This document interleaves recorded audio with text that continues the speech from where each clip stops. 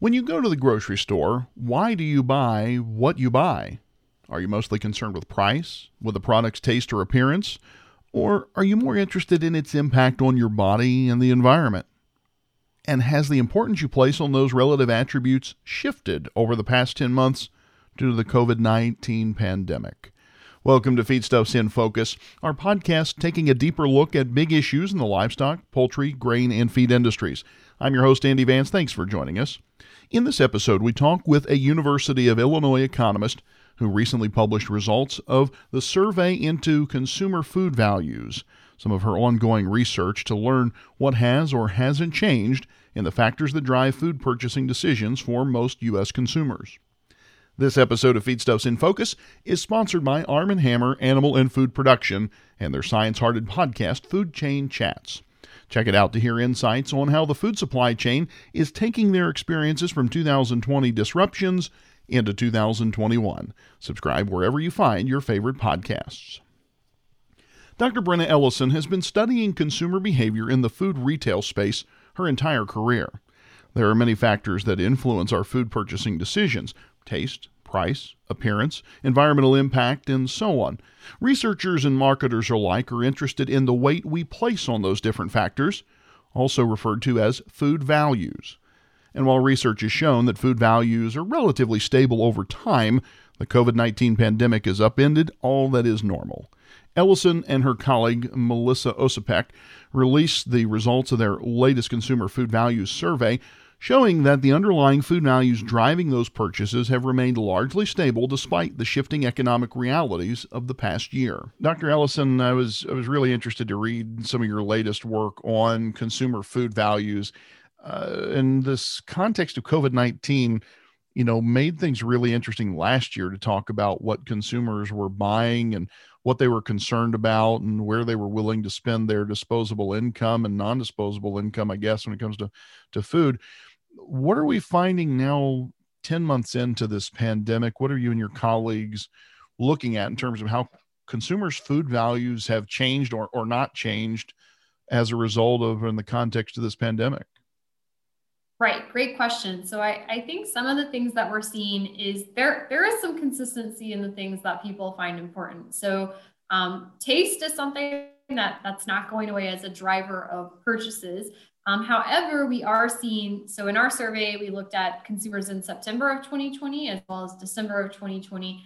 And when we switched to December 2020, we did see an uptick in the importance of price in purchasing decisions. And so perhaps that's not terribly surprising given the prolonged periods of unemployment for larger shares of the population, combined with, just the natural financial stress of the holiday season.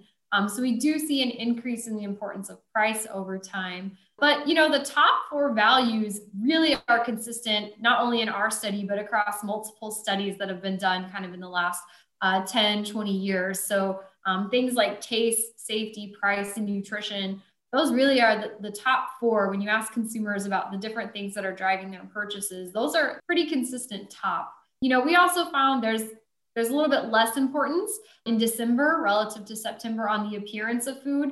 Again, once you've increased the price of the importance of price, that might naturally decrease the importance of other things like the appearance of food. So those are pretty intuitive results to us.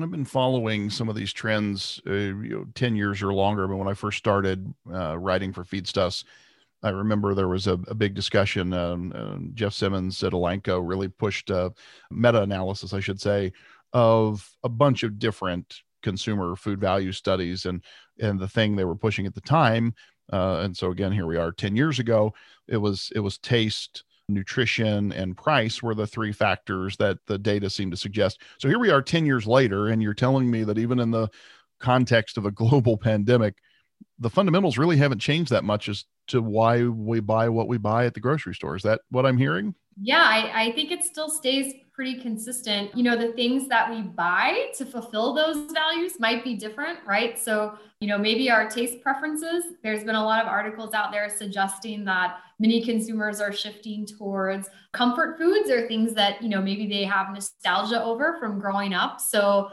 Oreos, for instance, have really taken off during the pandemic more than normal. And so, maybe the types of products that we buy that fill our need and our value of taste, maybe that has shifted some during the pandemic. But overall, the things that we find important when we're buying products seems fairly stable. And of course, when you took a look at your latest survey, you went back and compared that to previous data as well. You had a number of data points over, what say a 10-year period. When you look at the top, let's say 5, 10 options that you put in front of the survey audience, the sample there, what were some of the different categories that you put in front of them? We've talked about the ones that merited to the top, but what were other things that we were asking them if they were interested in as a value they placed on their food? Right. So some of the other things that we asked about were things like convenience, which is how easy it is to cook or consume the food.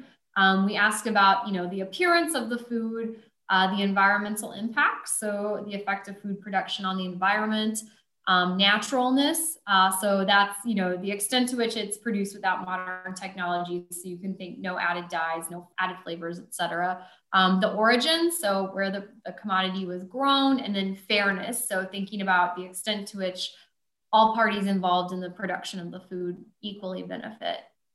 And I'm going to ask this in a fairly blunt way. Do people care about those things? I mean, when you looked at the data, some of those what I'll call maybe a little warm and fuzzy type things like fairness or appearance, naturalness. Some of them we can say, oh, this is pretty objective. How does this piece of food look? Do I want a pretty apple or an apple that's bruised or whatnot? But then when you get into things like origin, fairness, environmental impact, some of these are a little more squishy than sort of the objective intrinsic aspects of the food itself. Do people care about those things? What do the survey results tell us?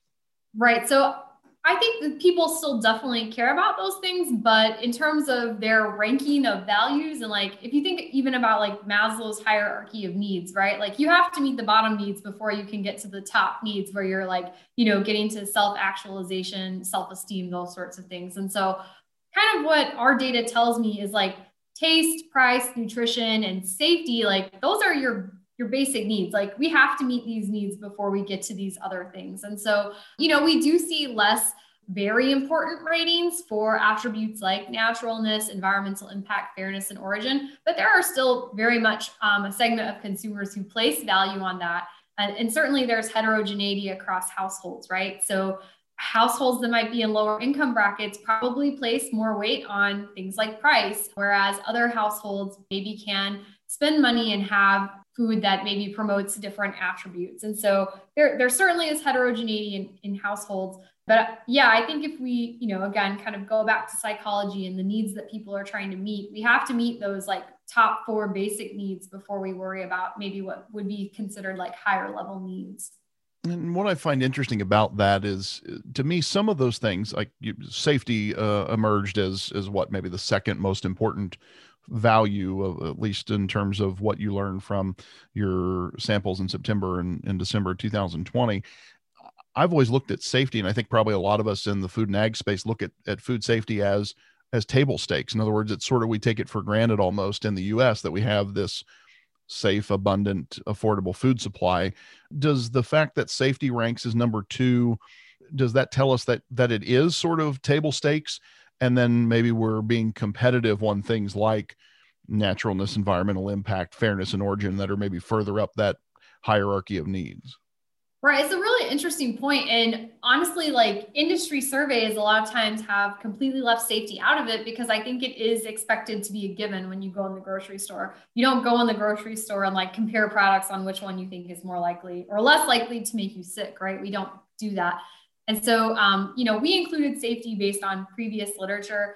I kind of think that is the bare minimum bar. And so if you put it in choice sets and people say, well, do I care if the food's going to, keep me from, not cause illness? Of course, that's important to me. But I don't think that's something like brands are competing on necessarily in the marketplace. So yeah, I think it comes back to those other attributes that you're talking about. And certainly, brands compete on taste, they compete on price, but then they compete on these other credence attributes like environmental impact, fairness, those sorts of things. So I'm gonna maybe logic this out if I'm a food marketer, and you tell me if you think I'm going down the right track or not. So if I'm thinking through what you're data is telling me, okay, taste is the most important thing for a consumer. If it tastes good, if I like to eat it, I'm going to buy it. All right. So we're going to set safety aside. That was the number two thing in that consumers told you were important. So I'm going to set that aside as table stakes. And then I'm going to come back and say, okay, if taste is equal between two products, price then is the next determining factor. If price was equal, then I'm going to say which one is more nutritious. And if that's equal, then I'm going to say, okay, it's which one's more convenient. Like, am I working through that hierarchy in sort of a logical, methodical pattern if I'm a food marketer as to how a consumer is going to react to my product?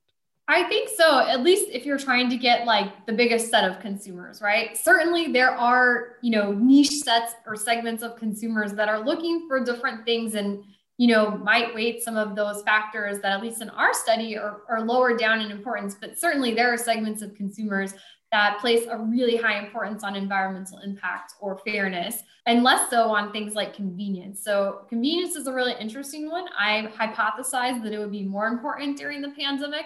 That might have been my own bias because I have a toddler in my house, and convenience is really important to me right now in terms of getting food ready. But so I think your logic is right, but it's still like, that's food marketers trying to appeal, I think, to the biggest set of consumers, right? But I think a lot of marketers also know there's a lot of value in reaching unique segments of consumers. And so I think that's why we still see a lot of attention on maybe those values that rank lower, but there's still a lot of marketing effort put into them on the part of like retailers and producers. We'll come back to convenience in a minute because I think there's a discussion I want to have about whether or not we lie to survey takers as consumers. But your point about the niche audience, I think, is a big one. 35% of respondents in your survey said that naturalness was very important to them. I, as a consumer who looks at taste, price, and convenience probably as my big three, says, well, okay, that's great that it's all natural or whatever, but I look at that as a warm and fuzzy marketing term. And so maybe I, as an individual, dismiss it, where 35% of the people who responded to your survey said, hey, this is really important to us. And then likewise, 25 to 30% said origin, fairness, and environmental impact were important. So those consumers, it doesn't matter if I'm interpreting the data correctly or if I'm putting myself in their boots. It doesn't matter how good it tastes or how cheap it is. If I think those aspects are very important and you fail to deliver on them, I'm not going to buy the product. Right. So certainly there are those segments. And I should say, in this particular study, we didn't force people to make trade-offs. There are ways you can ask the questions where they literally have to rank them, right? And so there's advantages and disadvantages to different ways. So in this case, there could have been people that rated taste and fairness as both of them being very important, right? So that's possible. There are different ways to ask the questions. If we had them rank the things, the hard thing to know is like the difference between if taste is 1 and environmental impact is 2, like how far apart is that difference, right? So there's pros and cons both ways. But I do just want to, make it clear that someone could both like say fairness is very important as well as taste or nutrition. And of course, it's the old saying, like, I like the mechanic who has the sign up in his shop that, you can have it fast, you can have it good, you can have it cheap, but you can only have 2 of the 3, right? So if you want it good and fast, it's not going to be cheap. If you want it good and cheap, it's not going to be fast, that sort of thing. I mean, to some extent, you're making those kind of trade-offs all the time as a consumer. When you go to the grocery store, if you want something that's super nutritious and super tasty, it's probably not inexpensive, those kind of trade-offs. I want to talk about something you mentioned a moment ago when we were talking about convenience. So I, like you, have a young child at home. My beautiful baby girl is almost 8 years old, and so our family convenience is pretty important. We're running hither and yon like a lot of folks. I've always hypothesized that taste, price, and convenience are kind of the big 3 for, let's say, maybe 95% of consumers. But I see that nutrition always bumps up in there into that top 3 or 4 consistently. My hypothesis has always been that we lie to survey takers, and that it's really, not until we match the survey data with cash register receipts that we really get a key picture. Am I out in left field there? Is like nutrition really that important to this many people? Or is it one of those things that we say because we want survey takers to think we're good people? I think there's probably a little bit in truth in both sides, of course. Like, I think a lot of times people want the best of both worlds. We want convenient and nutritious, right? A lot of times that's kind of how it shakes out. I do think there are, again, like interesting segments, products that really emphasize protein content have exploded on the market over the last 5 to 10 years, especially like catering to male consumers. So, there are increases in nutrition in certain ways. But I also think like convenience and appearance, for instance, not as many people called them very important, but I would argue if you watch people make choices in the grocery store, I think appearance is probably more important to people than they might want to let on. At least like in certain food categories, like produce or meat, those sorts of things. Not all, maybe we don't all want to admit that, but at the end of the day, most of us don't want to buy a bunch of bruised bananas. Well, I mean, I always use I call it the McDonald's example. Like there's a reason the McDonald's is the most successful, food chain in the history of man. It's because it tastes, it tastes good. It's relatively inexpensive and you can get it everywhere. It's highly convenient. So, or, you could use the Starbucks example. We could set price aside, but we could say, okay, Starbucks does well because it's ubiquitous, it's everywhere, and it tastes really good. So those values I think come into play for food brands. And I love seeing the data, like your survey, I think is fantastic, and seeing what the data tells us, particularly, and let's bring this back home to COVID-19. When you went into the survey, did you think, or did you assume or hypothesize that these values would have shifted because of the constraints the pandemic was putting on us as consumers? And how did the data affirm or buck some of those hypotheses going in? My expectation was that taste would be pretty consistent, just because there's just a mass of previous data over, a couple decades now that nothing seems to budge taste, right? Honestly, I did expect to see a heightened importance of price. And we did see that shift in December, but I honestly expected it to be a little bit higher than it was. And like I said, my hypothesis was that convenience would be much higher than it was also. Those were the three that I thought would jump. Convenience, especially just because I think there are so many people out there. If they're homeschooling kids right now or having to do remote learning, those sorts of things, maybe again, this is my bias as someone with a child in the house, but I really expected convenience to move up the scale a bit. The more, as I think you call them, the warm and fuzzy attributes, those were less surprising to me, only because again, we kind of know these are segments and pockets of consumers, but I wouldn't call them necessarily the mainstream. So, those things didn't surprise me as much, but I did expect to see bigger jumps in price and convenience than what we did.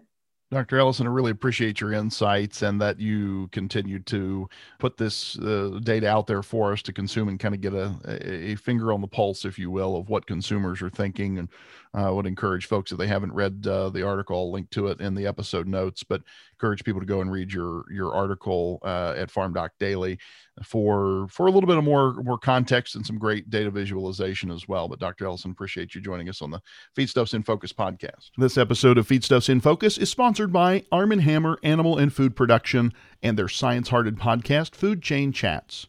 Each episode is a science-hearted discussion about the topics that matter most in the world of animal and food production and food safety. Subscribe wherever you find your favorite podcasts. My thanks to Dr. Brenna Ellison of the University of Illinois for her insights into the latest consumer food values data. We'll touch base again with Dr. Ellison in April when she publishes the results of the March Food Values Survey. For the latest reporting on trends and issues in food marketing and how it affects your business, visit our website, feedstuffs.com. And won't you join us in our new virtual community and events platform, Feedstuffs 365. This week featured discussions on the latest policy developments in Washington, what's happening in the feed ingredient markets, and an update on swine disease issues facing U.S. producers. I'm Andy Vance, and you've been listening to Feedstuffs in Focus. Thanks for joining us.